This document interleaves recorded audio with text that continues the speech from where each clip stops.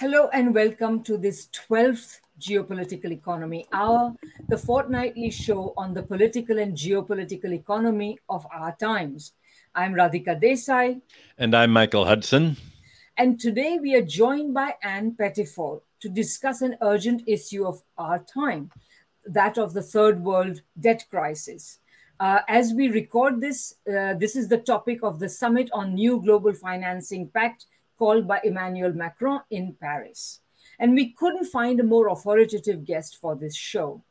And Pettifor does not really need any introduction, and I'm only going to give one to remind ourselves of the range of her contributions. She's a prolific writer on issues relating to debt, finance, and development, and is also an activist and has intervened in politics to great effect. And launched the Jubilee campaign for debt forgiveness for the poorest countries at the end of the last century, earning the support of the likes of Pope John Paul II, Muhammad Ali, Tony Blair, Bono, Gordon Brown, and Bill Clinton. She served as an advisor to prominent British Labour Party figures such as Margaret Beckett in the past, and more recently, between 2016 and 2019, she was an advisor to John McDonnell MP, who was Shadow Chancellor when Jeremy Corbyn was the leader of the Labour Party. Then in 2021, Anne was appointed to the Scottish Government's Just Transition Commission, chaired by Professor Jim Skeer of the Intergovernmental Panel on Climate Change, the first government to prepare for the green transition. In 2006, moreover, she had authored the very famous book, The Coming First World Debt Crisis, which predicted the 2008 financial crisis well before anyone did, and at a time when no one expected the crisis. Anne is also the co-author of the Green New Deal in 2008, which was subsequently adopted by the social justice Democrats such as Alexandria Ocasio-Cortez and others as a major plank in their election bid. And of course, since then, it's been more widely adopted as well. She's the author of many books and articles, including Debt, the Most Potent Form of Slavery, and The Production of Money, How to Break the Power of Bankers.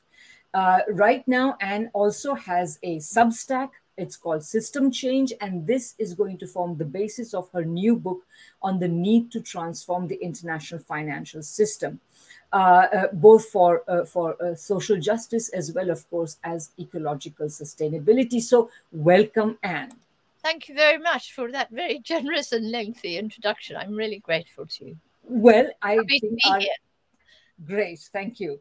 So let me just say a few things to frame what we are going to discuss. Yeah. In the 1980s, of course, the world experienced a major and very consequential third world debt crisis, which began when Argentina, Brazil, and Mexico declared that they were unable to pay their debts following the Volcker shock. And then they were followed by many Latin American and African countries. And the effects of this financial crisis marked the world for at least 2 decades, if not more.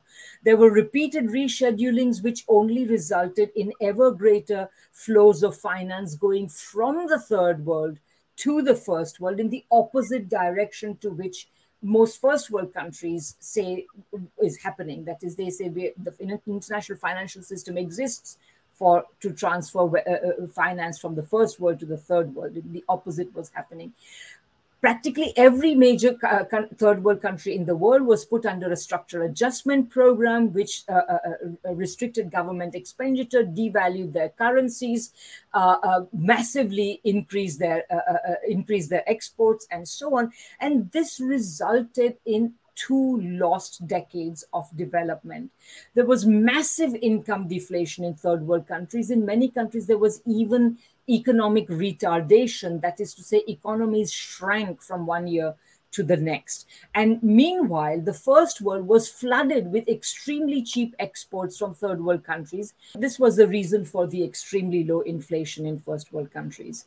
And of course, the volume of exports grew while the value of exports did not grow, or actually declined. Now, the new century seemed to bring some relief. There was increased lending from first world countries to third world countries. There was also increased equity investment in the same direction. The IMF and the World Bank, which had essentially acted as the bailiffs for the private financial corporations who had lent to third world countries in the 1980s and 90s, began to lose clients as more and more countries in the third world realized what they were doing and began to have options. So they essentially, the portfolios of these institutions began to shrink. And this was an era of considerable third world growth, which also marked the weakening of the imperial system of the West. But then, after the 2008 financial crisis, you saw a new turn taking place. Financial flows abroad began to reduce, growth began to slow, commodity prices began to fall. Third world countries' products, whether they were primary commodities or cheap manufactures, fell, trade slowed down. And to that was added the pandemic, and then now the Western sanctions and other measures in its proxy war against Russia, which have reduced massively or which have increased massively the burdens on third world countries in terms of rising prices of commodities and so on. So this has brought on fears of a new debt crisis. So are we going to see a rerun of the great third world debt crisis of the 1980s? Are we facing two more lost decades of development in third world countries? Another strengthening of the dollar system on the backs of vast flows of capital from third world countries to first world countries? Another decade of low inflation on the backs of third world producers who are forced to work harder and longer for less and less returns for their labor and products? Or is there a difference between then and now? Certainly, one big difference is China. And there's absolutely no Western commentary on the current debt crisis, which does not somehow finger China as the real cause of it, and therefore also the cause of the West and the world's inability to resolve that crisis. But clearly, there's something much more complex going on. So, what is it? What's the real story? Today, Anne, Michael, and I hope to unravel it for you by asking the following questions. What is the genesis of the 1980s debt crisis? What are the causes of the debt crisis today? Are third world countries responsible for their own plight, as is implied by so much dominant discourse? Has debt been turned into an instrument of world power and imperialism? Is China putting third world countries into a debt trap? What does the debt crisis have to do with the dollar system, and what is the way out? These are the questions, and perhaps, Michael, we will start with you on the first one. What are your views on the genesis of the debt crisis? Well, we're seeing the end of a long process that was dysfunctional from the beginning and was bound to lead to widening economic polarization and crisis. Today's international financial rules were set in 1944 and 45 by the US geopolitical strategists, and they designed the World Bank and the IMF in a way that served America's creditor position at the expense of Britain's position and the world's former colonies, and at the expense of countries that were debtors, because the United States, from the very beginning, used its creditor position to exert control over debtor countries. That's what creditors are able to do. I explained all of this in my book, Super Imperialism, at the outset, so I'm not going to go over that here. But to be specific, the World Bank sought to steer the global South economies into dependency on U.S. food exports and other products. The way the World Bank was set up, it could only make foreign currency loans, not domestic currency loans. And yet, for third world countries, now we call them the global South, to develop, they needed domestic spending in their own currency. The United States essentially said, well, we're really only going to lend to finance exports. We want most Latin America and Africa were told to export plantation products. The one thing the World Bank told that would not lend for was for their own domestic food production. Every IMF mission said you have to do what America's done with its agricultural system, provide agricultural services, marketing agreements, rural education, seeds. The World Bank said none of that. If they produce their own food, then they will compete with American exports. We want them to produce only goods that America doesn't produce, and let them all compete with each other to lower the price of debtor country products, so America can monopolize the price of creditor country products, mainly food, manufacturers, and high technology. So, needless to say, this forced countries into balance of payments deficit. And that's where the IMF came in and said, well, once you have a deficit, you're going to have to devalue your currency unless we make you a loan. So we'll make you a loan, but you have to somehow agree to compete with other countries by putting the class war back in business. You have to be more competitive by lowering wage rates, because after all, world prices have the same prices for raw materials, for machinery, for credit. When a country devalues, it's really devaluing its labor. And the IMF started a process that's now gone on for 75 years of continually lowering the exchange rate of third world labor to make it cheap for American investors. And of course, by imposing austerity, this didn't really help them pay their debts at all. It made them even further in debt. And then the IMF said, well, you have to privatize and sell off your raw materials, your mineral rights, your oil rights, and your public infrastructure to foreigners, so that they can, by buying out your means of production, that you can use these dollars to pay the foreign debts that you've run up by following our bad advice. So it was a losing game from the beginning. And that's why in 1982, Mexico announced that it couldn't pay. And behind all of this was, starting in 1953, the CIA began overthrowing governments that aimed at land reform, starting with Guatemala. There was a decision made that countries starting land reform are inimical to the United States, and you had U.S. government interference in other countries to sort of force them into what became known as the Washington Consensus, and it was all self-destructive. And that really began in 1972, and it was obvious that there was going to be the breakdown. And I worked for Chase Manhattan Bank as their balance of payments economist, and in the mid-1960s, I was asked to look at the balance of payments of Argentina, Brazil, and Chile. How much could they afford to borrow to repay as a market? And I could see that they couldn't afford to take on any more debt. They were already loaned up before the big crisis came up. And so there was a meeting at the Federal Reserve, and the Federal Reserve told the banks, we know that they can't pay, but we will simply lend these countries the money to pay their foreign debt. We will call it foreign aid. And if you look at the American foreign aid, a lot of the foreign aid increasingly went to debtor countries to pay the U.S. banks. It was a circular flow. And the solution to debt was yet more debt. They borrowed their way out of debt. And finally, that reached an end in 1982. And that really became the debt crisis that exploded. Mm-hmm. Anne, that's really great, Michael. So Anne, please go ahead. Well, I would agree with a great deal of what Michael has said, but I think my orientation would be slightly different. I absolutely agree that the US has been using its imperial powers since the Second World War, perhaps earlier even, to control, if you like, resources for the United States at home and abroad. But I would take a different orientation. I would argue that instead of putting United States in there, I would put Wall Street in there. Instead of putting the IMF in there, I would put Wall Street in there. And Wall Street, in my view, is responsible for much of the mess that the world finds it in at the moment. Now, let me begin at the beginning. I'm a Keynesian monetary theorist, and I believe that Keynes is far more radical than he's ever given credit for.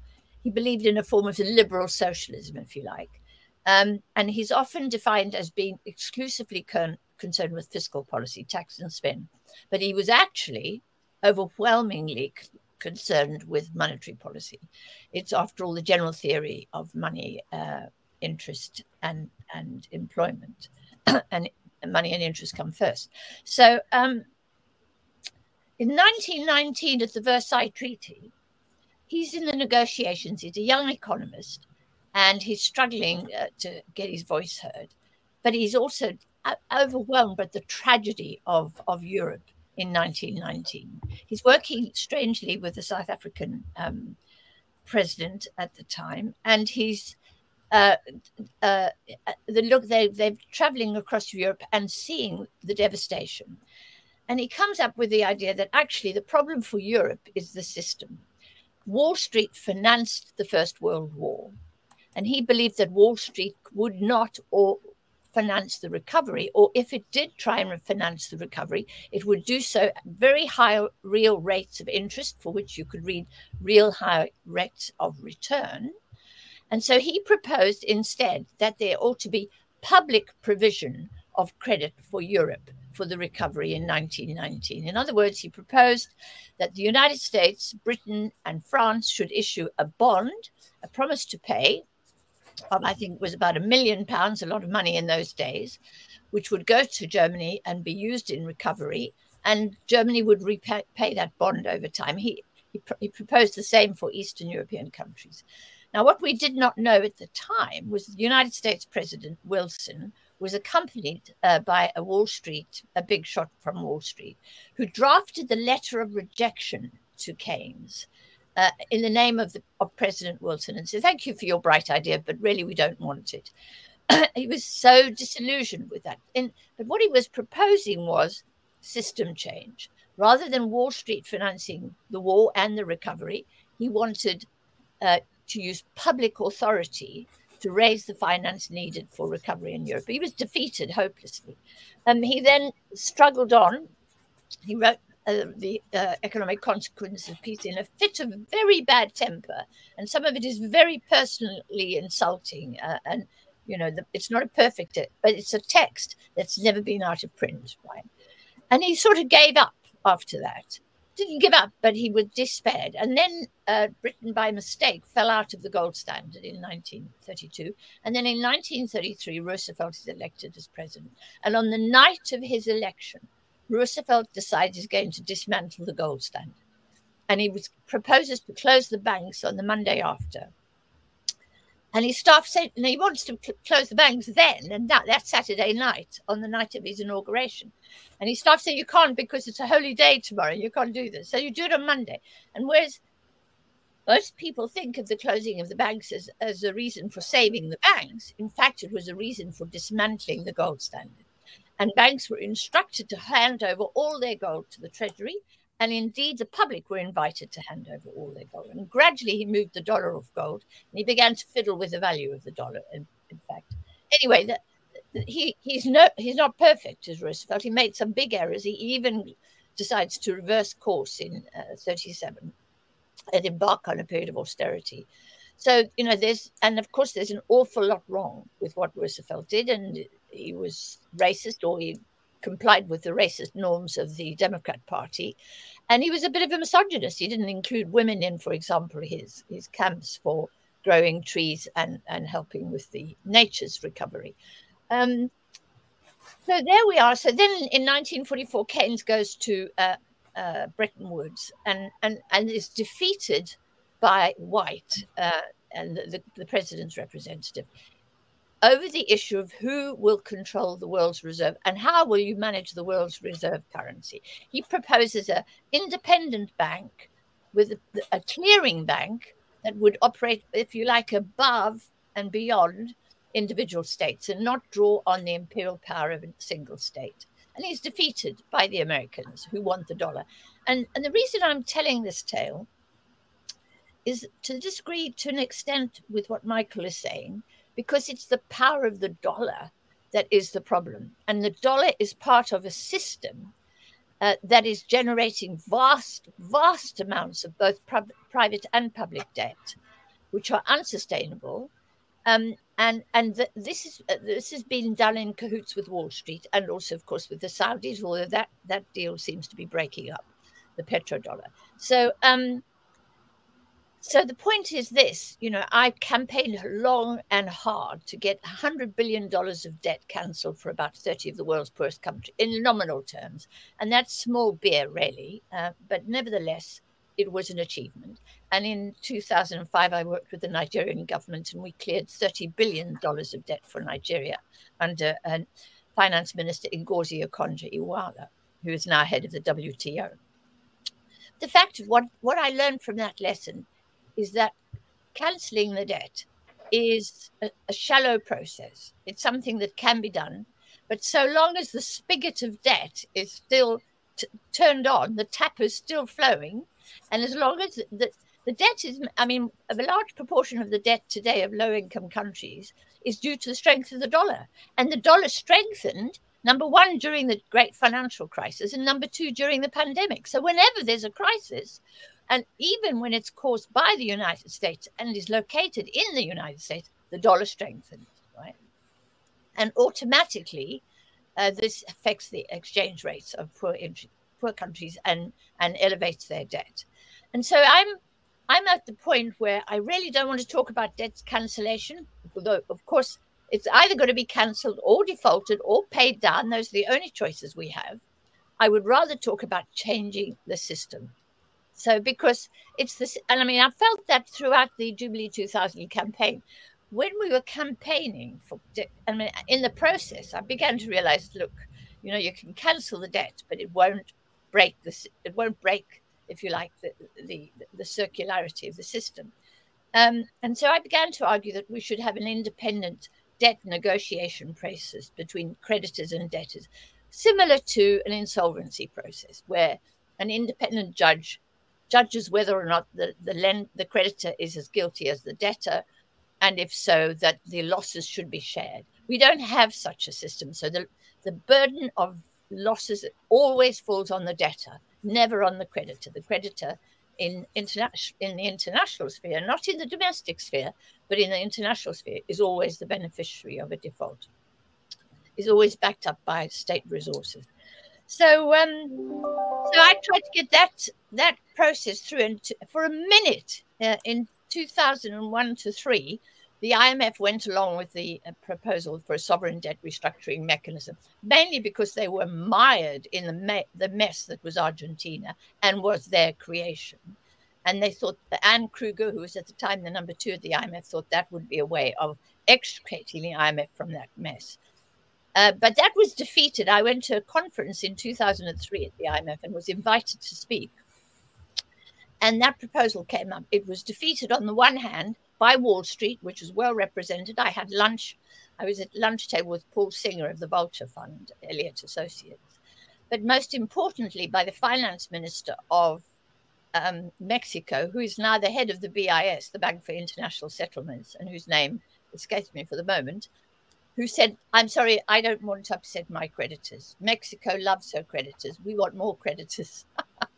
And so I'm not going to support this. And because Mexico was such an important debtor and was so influential, it was agreed that the whole idea should be scuppered, and it was. Now, there have been attempts to go back on it, and there have been dribs and drabs of here and there.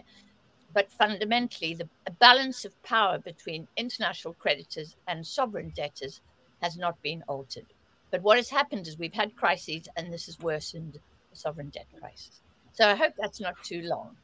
No, that's really great, and I just want to add just a couple of thoughts to that, because the question is what were the origins of the debt crisis of the 1980s, and I would say that the debt crisis of the 1980s was the first crisis of the post 1971 highly financialized dollar system.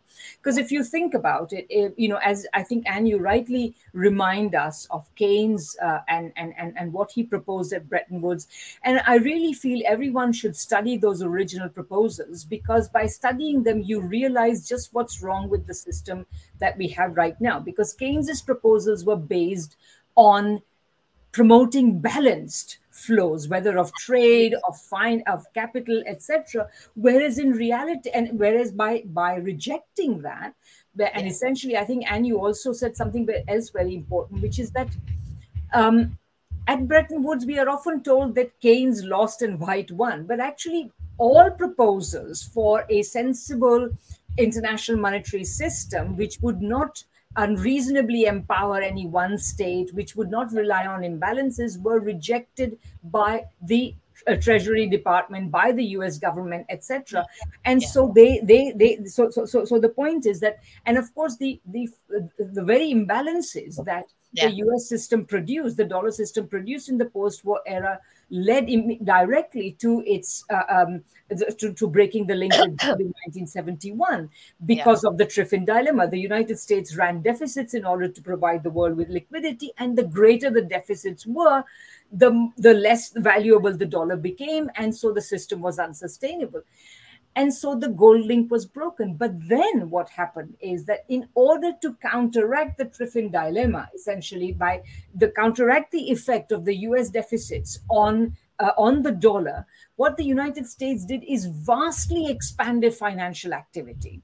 And that expansion of financial activity increased the demand for dollars for financial reasons, not for productive reasons, for speculative reasons and predatory reasons, but they increase the demand for the dollar. And essentially, since then, what we've seen is periodic expansions of financial activity in one form or another, which have kept the dollar system going. And so you can see how ruinous it's been. So to me, the debt crisis, both then and now, is the result of the imbalances necessary for the dollar system to function. So in the case of the 1980s, essentially what you have is a situation in which the United States essentially in order, in the turmoil that followed the collapse of the gold link and everything, what you had is the rise in oil prices, and then the United States persuading the oil exporting countries to, rather than creating an IMF supervised facility that might have helped the oil importers, they said, you please deposit your oil surpluses in our financial institutions. So these I think they threatened. They threatened, exactly. They threatened, they cajoled, and they managed to get essentially dollars which were earned by the OPEC countries to be deposited in Western financial institutions. And then, of course, if the Western financial institutions saw this tsunami of deposits, they had to lend. And so in the 1970s, these financial institutions went on a lending spree. They lent to third world countries, to even communist countries. They essentially became touts of loans, borrow from us, because they had to earn interest if they were going to pay interest. And in the 1970s, therefore, there was essentially a kind of, the balance of payments restrictions on third world countries' developments were lifted. Third world countries could borrow money, essentially practically free money, because in the 1970s as well, you were going through an era of negative real interest rates very often. So these countries borrowed, and they were financing their industrialization, which was actually undermining the United States' relative dominance of the world economy as well. So by the end of the 1970s, you get a major event that puts a stop to all this. That is, so the Volcker shock, the decision of the Federal Reserve under Paul Volcker to allow interest rates to rise as high as they would rise. They, at one point, they even went up to 20% in first world countries. Forget what they did in third world countries, in order to quell inflation, but also in order to restrict the power of labor in first world countries and restrict the power of an increasingly assertive third world that was demanding fairer terms, a new international economic order, and all these things. So the Volcker shock essentially interrupted all this. And then, as you rightly say, in the debt crisis that followed, the reschedulings and renegotiations that followed, the principle, which is that there is creditor co-responsibility for adjustment, for dealing with the debt crisis, was completely eliminated. And debtor countries were made primarily responsible for the debt crisis. So in that sense, I would say that this was the real origin of the third world debt crisis. And then it was resolved by essentially, like I was saying earlier, through structural adjustment programs, which promoted de-development. And that's the other thing about the international financial system, which caused the 1980s crisis and is causing the current crisis. And that is that essentially the money, debt can be a force for good. Credit can be a force for good. It can finance development. But essentially, on the one hand, the IMF and the World Bank impose policy priorities which are actually de-developmental. They do not permit countries to undertake the sort of investments that are necessary to create development. So first of all, they remove the possibility that developmentalist policies can be followed, and then they lend for essentially debt repayment or just to keep going, etc., to keep going a system that is designed for subordination to first world countries. So this is the real origin. That is to say, it's not just that there is debt, but the debt is designed to be of the worst kind, not developmental, and so on. So I think that's to me some of the main points that we should establish. And I also, by the way, agree that in this process, it is private power, Wall Street, that is really the driving force behind these. Wall Street needs to lend in order to earn money from third world countries, and that is why they do everything in their power to expand such lending, whether the countries may need it or not. And then, of course, when there is a crisis, the governments of first world countries essentially end up backing Wall Street and getting so making sure that they do not lose from their own irresponsibility. Right. Would anyone like to add anything before we go to the next crisis, which is what do you think is the cause of the crisis today? Perhaps we can talk about that. Anne, would you like to go first? Yes, I want to say that the thing has moved on. I first of all want to say that total debt, public and private, as far as I can tell, it's quite hard to get the actual numbers here, is about $300 trillion of debt. Global income is around $90 to $100 trillion. So we have, just twice as much debt as we have income. And so we know those debts are never going to be repaid. But the proliferation of debt is no longer something that is a feature of the main street or the high street banking system. It's now a feature of the shadow banking system. So Wall Street has both, on the one hand, led to the privatization of assets across the world. And privatizing those assets has enabled massive surpluses and savings to be accumulated by the asset management funds, the private equity funds, the insurance companies, the pension funds, and so on, that operate in the shadow banking sector. And they engage in a form of credit intermediation and so forth. And as a result, they are actually becoming the creators of new credit, but beyond the regulatory boundaries of democratic governments or undemocratic governments, for that matter. So we now have these massive amounts of debt. We have huge quantities of financial assets in the hands of these corporations, managed mainly by Wall Street. And we have, if you like, the deregulation of markets. And one of the reasons we have a crisis at the moment, and by the way, the Volcker shock was a consequence of Volcker's very low interest rates prior to, and his highly accommodative process towards Wall Street. And there's a wonderful book I've just had recently. I was trying to look at its title. I think it's called Lords of Easy Money. Yes. It's by a monetarist, a right-wing ex-central banker, who argues that he created the conditions that led to the build-up of inflation, i.e. too much easy money effectively, and then clamped down them. And in the process, both created the crisis and then nearly destroyed the American economy. And that is such a reverse of the story that we get told. And what's so awful is that we've seen that process reproduce itself, as we live now. We had this long period of very low rates, highly accommodative monetary policies towards the shadow banking sector, the bailout of the shadow banking sector, which after all was the cause of the 2007-9 crisis and had to be bailed out again in 2018 and in 2020 at the height of the COVID crisis, 2020, yes, and is basically guaranteed and backed up by central bankers. So we have too big to fail banks. We have something called private equity, which, as Caroline Sissoko has argued, is neither private nor equity. It's not private because it's backed up by too big to fail banks, which are in turn backed up by taxpayers. And then their investment is not therefore private, and it's not equity, it's debt. They used to be, they used to have a very different branding. They used to be basically debt creators, and they've just rebranded themselves. So we have this deeply unbalanced and unstable system, which I know is going to collapse. I wish I knew when. Everyone is quite now really worried about commercial real estate and the fact that A, there's people are working from home, and B, the value of these properties are falling. And we know that massive amount of debt has been leveraged against these finite and limited assets.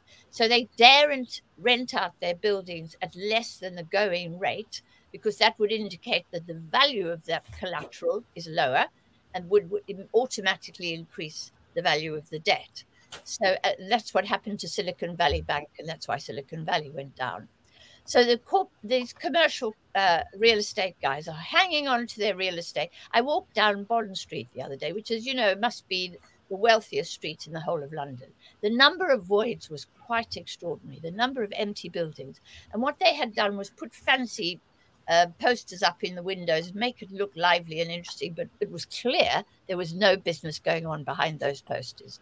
They will not rent out those buildings at a lower rate to artists or to any other kind of business that could afford to move into and would love to move into Bond Street, because doing so they would admit that the collateral that they held had declined in value. That would increase the demands of creditors for repayment of that debt. And so they're sitting tight. This is going to break quite soon, and the question is when. If we knew, we could make a lot of money out of it. But anyway, so we're reproducing the Volcker crisis right now. Today, our central bank has hiked up rates again, which is a form of sadistic economics in the rich countries. Never mind what it'll do to the poor countries, because what it'll do, it'll worsen the strengthening of currencies like sterling and the dollar, these high rates of interest, and money will flood out of, for example, the country of my birth, South Africa, towards the city of London and towards Wall Street, and weaken those currencies and therefore increase their debts as well. So, I feel as if we're going over this all over and over again, but this time the scale is greater than it's ever been. And that could finally be the final straw, it seems to me. But who knows? These institutions are immensely powerful. They're now back. I mean, Michael will back me up on this, but the U.S. Congress is effectively in the hand, has been bought by Wall Street. So they have immense political as well as, and therefore military power. So, the idea that they are going to be damaged or lose money might seem from someone like me to be just delusional. Mm-hmm. But the fact of the matter is the cost of maintaining this incredibly unstable and unbalanced system. And, just to come back a bit, Radhika, to what you were saying about Keynes's proposal. Keynes proposed that you would penalize both those with surplus accounts as well as deficits. You would say, look, you don't build. China should not have a surplus. Germany should not have a surplus. And the United States should not have the deficit that it has. So he would have insisted that they ought to, and that would have required a certain amount of discipline. But of course, the United States wasn't going to have that. Michael, we could go on at length about this, I know. So. Exactly. Michael. Well, what Anne spoke about in both her comments was the ability to pay. How should debts be brought within the ability of countries to pay? And if they can't pay, is it a bad loan, or is the debtor at fault? The creditors demand that debts be paid regardless of the effect on society.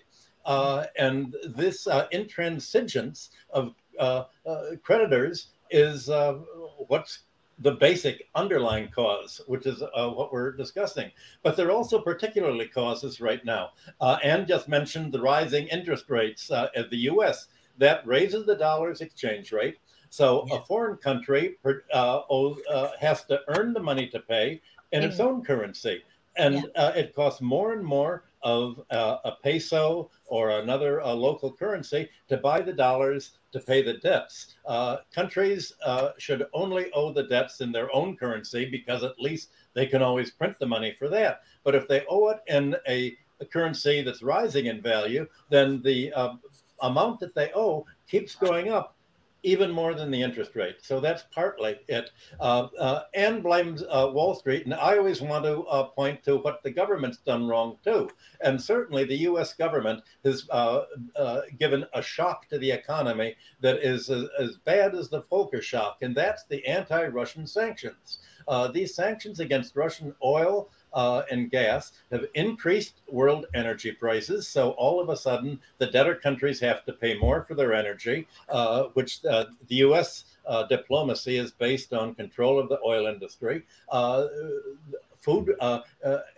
Gas is used to make fertilizer, and fertilizer prices have gone up. So food prices have gone way up. That squeezed the debtor countries. And the problem is that these countries owe more than they can possibly pay. Well, what Anne suggested, you need some kind of international judge to say, how do we bring the debts back into line with the ability to pay? This is fought against not only by Wall Street, that obviously it wants to collect the debts no matter what. It doesn't care about the effect on the third world countries, but the United States has been imposing these rules because it says the more Wall Street makes, the more the U.S. economy makes, and that's what gives us our world diplomatic power.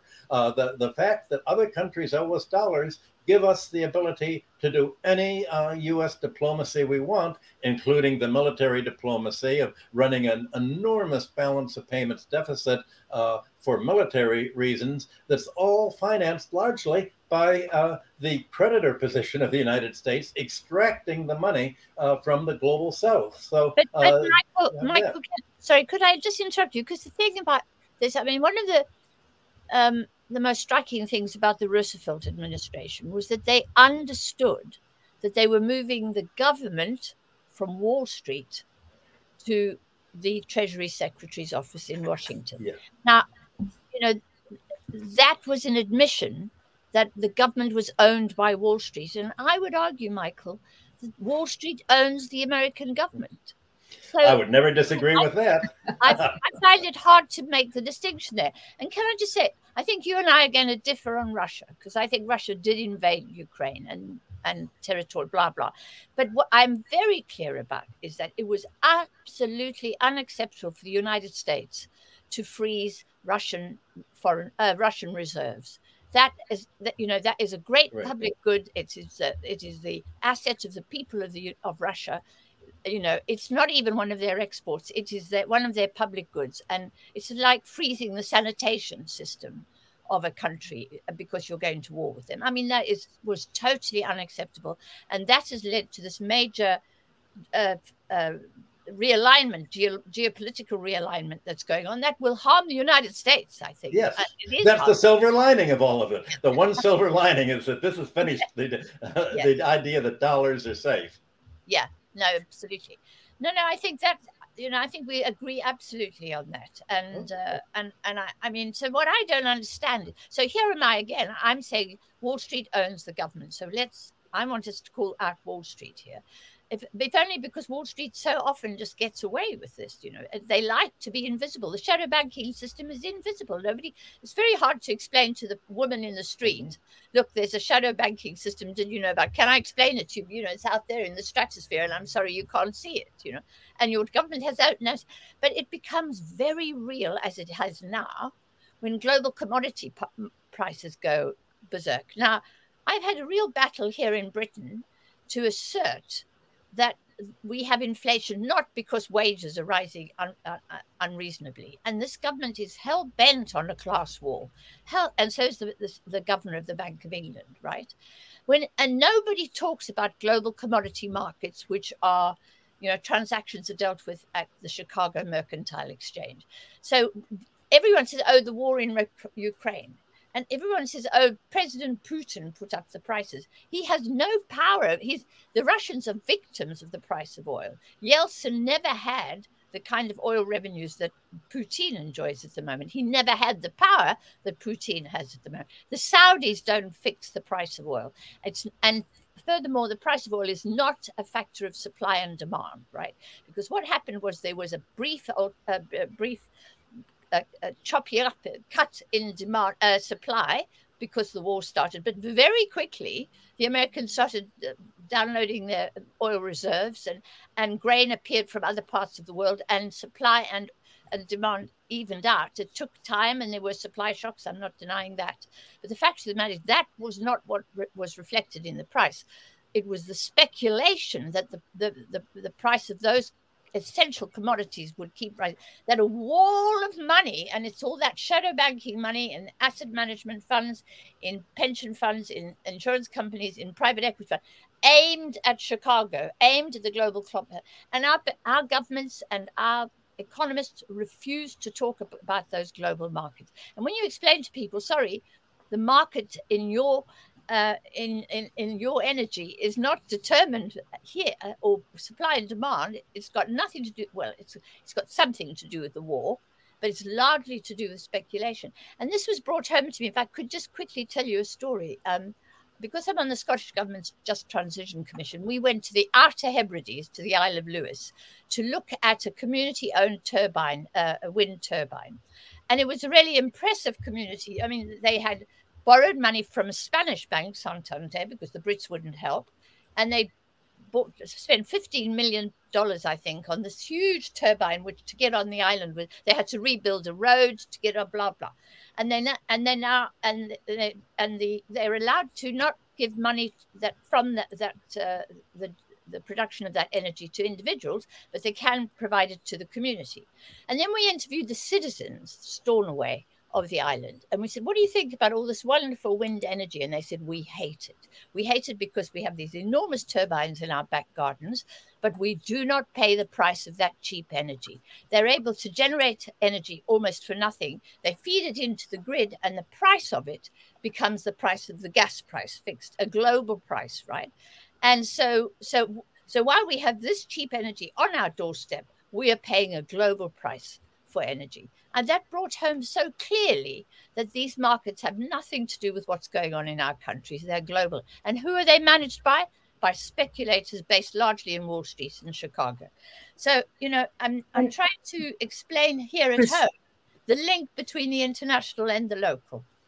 And I think this is exactly, the point is that essentially, when you say Wall Street runs things, and then Michael says it's the government. And then you rightly point out again that, and we all agree that the American government is in the pockets, or is in the pocket of Wall Street. Okay, all this is great. And what is their purpose? What is the overall purpose of their foreign policy? It is to create a world that is as dependent on the decisions of private capital as possible. Yeah.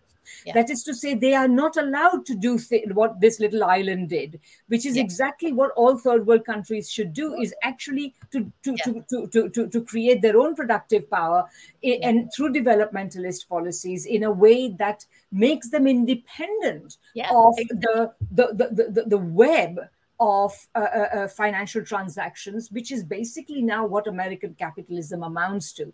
And so this is the thing. But I just wanted to bring us back a little bit, because I think we'll probably have to end on this question. But let's just fully discuss the specificity of the current crisis, its difference from the 80s crisis, and more generally its imbrication in the international financial system. So I would say there are, of course, many superficial similarities to the current crisis versus the previous crisis. One of them is, a period of easy money followed by a period of higher exchange interest rates and so on. There is also the role of the Federal Reserve, the usual IMF, World Bank stuff is going to go on. But there are also important differences. I would say that one really big difference is the following, that in the 1980s, what happened is that the United States and the Volcker shock essentially were aiming to put an end to what had been a very impressive and extremely genuine spurt of third world development.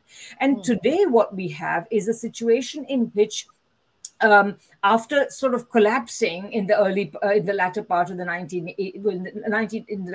20th century, international lending was revived. A lot of it took place under private auspices with securitized lending and so on. And then what has happened is that the 2008 debt crisis, this lending took place. However, it took place in a context where after 2 decades, 80s and 90s and into the 2000s, decades of structural adjustment policies, neoliberal assault on developmentalism, this money was being lent to countries that had already bought into neoliberalism in a substantial way. So this money that was lent did not have the same developmental effect. Yes, many third world countries grew during this period, but it was thanks to a benign period for the prices of third world resources in particular and so on. So the current debt crisis is actually coming, is going to be in many ways more costly because it's not coming after a period of healthy development, etc. So that's another very important thing. And then a third really critical difference is that, in both cases, both debt crises came at the end of challenges to the imperial system, because to me, the most important challenge you can make to the imperial system is pursue successful development. And, of course, imperialism has sometimes to be fought with guns, but I think the most important weapon against imperialism is development. And today what we see is that China in particular is in the forefront of having been able to develop, and it has developed precisely because it has shielded itself from the effects of the international of the system of international governance, whose prime purpose is to impose de-development, to keep third world countries less developed. So it has done that. And by the way, one thing we haven't mentioned, it has done that through various means, but that includes capital controls.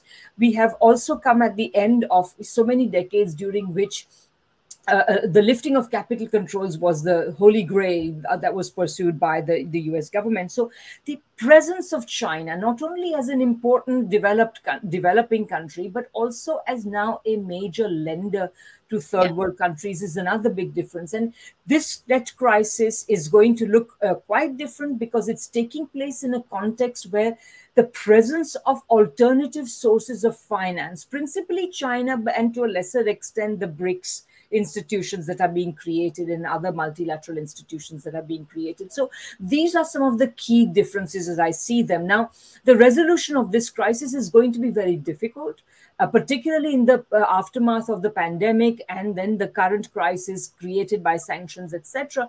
I would say that this is going to exact a huge price from third world countries, and some kind of initiative is needed to deal with it. But I think that the international atmosphere to create any sort of initiative that benefits third world countries is extremely fraught. So I just wanted to put those things there. So go ahead, Anne. I agree with all of that, but I would say there's one other big difference, and that is the ecological crisis. Yes. In order to repay these debts, those countries are going to have to strip their forests, they're going to have to fish their seas, they're going to have to degrade their land, they're going to have to exploit their people. And the more they do that, the more they degrade the ecosystem, not just for their own countries, but for the world and for the United States. And it's that blind spot that you can't go on extracting wealth from the poorest countries in the world without hurting yourself, without hurting Americans, without hurting Western nations. That hasn't fully dawned on the IMF and on all those powers that be. That is a huge new development. It's not a new development. It's been there a long time, and it's been an issue since the beginning of time. But now it's at crisis point. And at this point, to demand that, and that for me is the big problem with debt, is that it requires extraction of real assets in order to be repaid. It is itself, as Frederick Soddy argued, a mathematical concept, but the repayment of debt requires physical extraction of assets. And it's that which is not possible. It's just not possible. It's not going to happen. And if it does happen, God help us all. And I think it's that failure to understand that grave risk. And it's not as if the ecosystem is going to collapse. It is in the process of collapse already. We're there. We have here what they call an insect apocalypse. I count the number of bees on my garden. I think I've got 4, right? This is a crisis for nature and for our survival, for human survival. And, we know the seas are warming, and we know there are going to be more floods, and there's wildfires in Canada, Radhika, not far from where you are. I mean, this is crazy. And in those circumstances, to demand further extraction of Earth's finite assets seems to me suicidal, essentially. Absolutely. Michael, go ahead. Yeah, I think you're right about the characterization of the crisis. And the question is, why can't the world deal with it? Well, we're back to the question you raised at the beginning. What's wrong with Wall Street taking control of government? And it's the financial sector lives in the short run. If the financial sector and Wall Street took a long-term view, wouldn't it help to avoid global warming? Wouldn't it help to have third world countries and the global south develop? Of course it would. But the financial sector lives in the short run.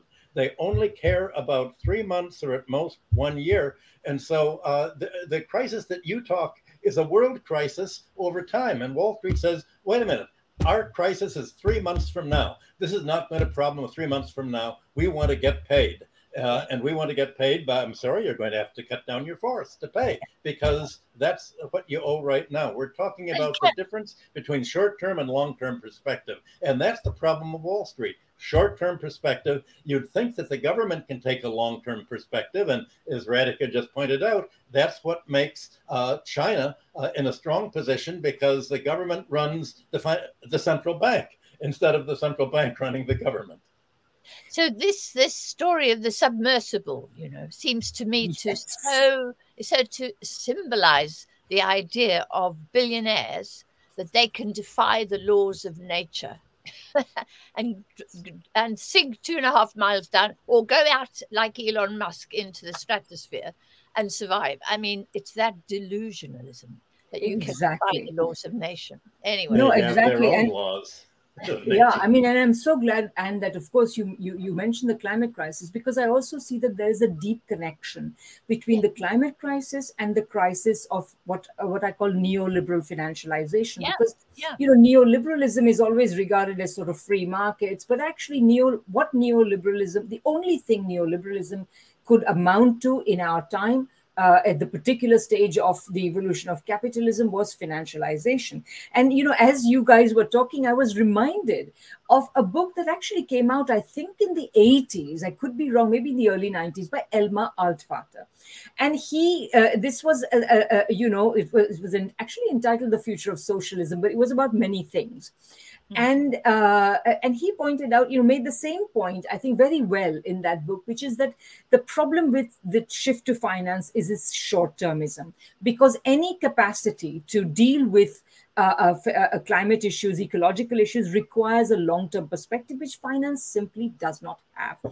And by the way, well, anyway, that's another point. But Marx also said at the beginning of the section on rent in Volume 3, he said, with private ownership, you cannot have a rational agronomy, which is to say a rational way of dealing with the land, of managing the land, and so on. And I think he was dead right. But what I want to add to that is that if people talk about degrowth as an important solution, and I'm not disagreeing with what they mean, but I do want to take a little bit of issue with what the words they are using. I agree. You see, because the thing is, if you actually look at a chart of world growth, chart of world growth descends actually after the onset of neoliberal policy. So the world is growing less fast. The neoliberals are the best degrowthers in the world. That's right. So they have actually already imposed degrowth. But every index of ecological destruction, whether it is climate change, pollution, loss of biodiversity, you name it, every index is actually rising steeply only after 1980. So actually, the less growth has gone side by side with the spoliation of nature, the absolute rape of nature, precisely for the reasons I think that both of you have mentioned, which is that the financialization actually involves the abuse of all the resources of the earth for the privilege of a tiny minority. And this is the financial system that we have created, and this is the financial system that has caused this new debt crisis as well as the old one. However, we are nearly at an 1 hour limit. So what I would suggest is that we should end for now and pick up this discussion. We are only at question 2, and we have 5 more questions to answer, including the critically important question of what is the solution. And we have already hinted at it, but it deserves fuller discussion. So I think what we might do is end here. If both of you wanted to have any quick say, please do, but otherwise we can end here, and we can pick it up next fortnight when we we just continue this discussion next fortnight in a second part. I think that's great, and no, I don't have anything to add. I think it's been a really fascinating discussion, so thank you. Yeah, thank you, Anne. That's just been just a great addition to our usual natter that Michael and I have. So that's great. And so thanks everyone for watching. Thank you, Anne. Thanks to Michael. Thanks also to our videographer, Paul Graham. And we'll see you in a fortnight. Bye-bye. Bye-bye.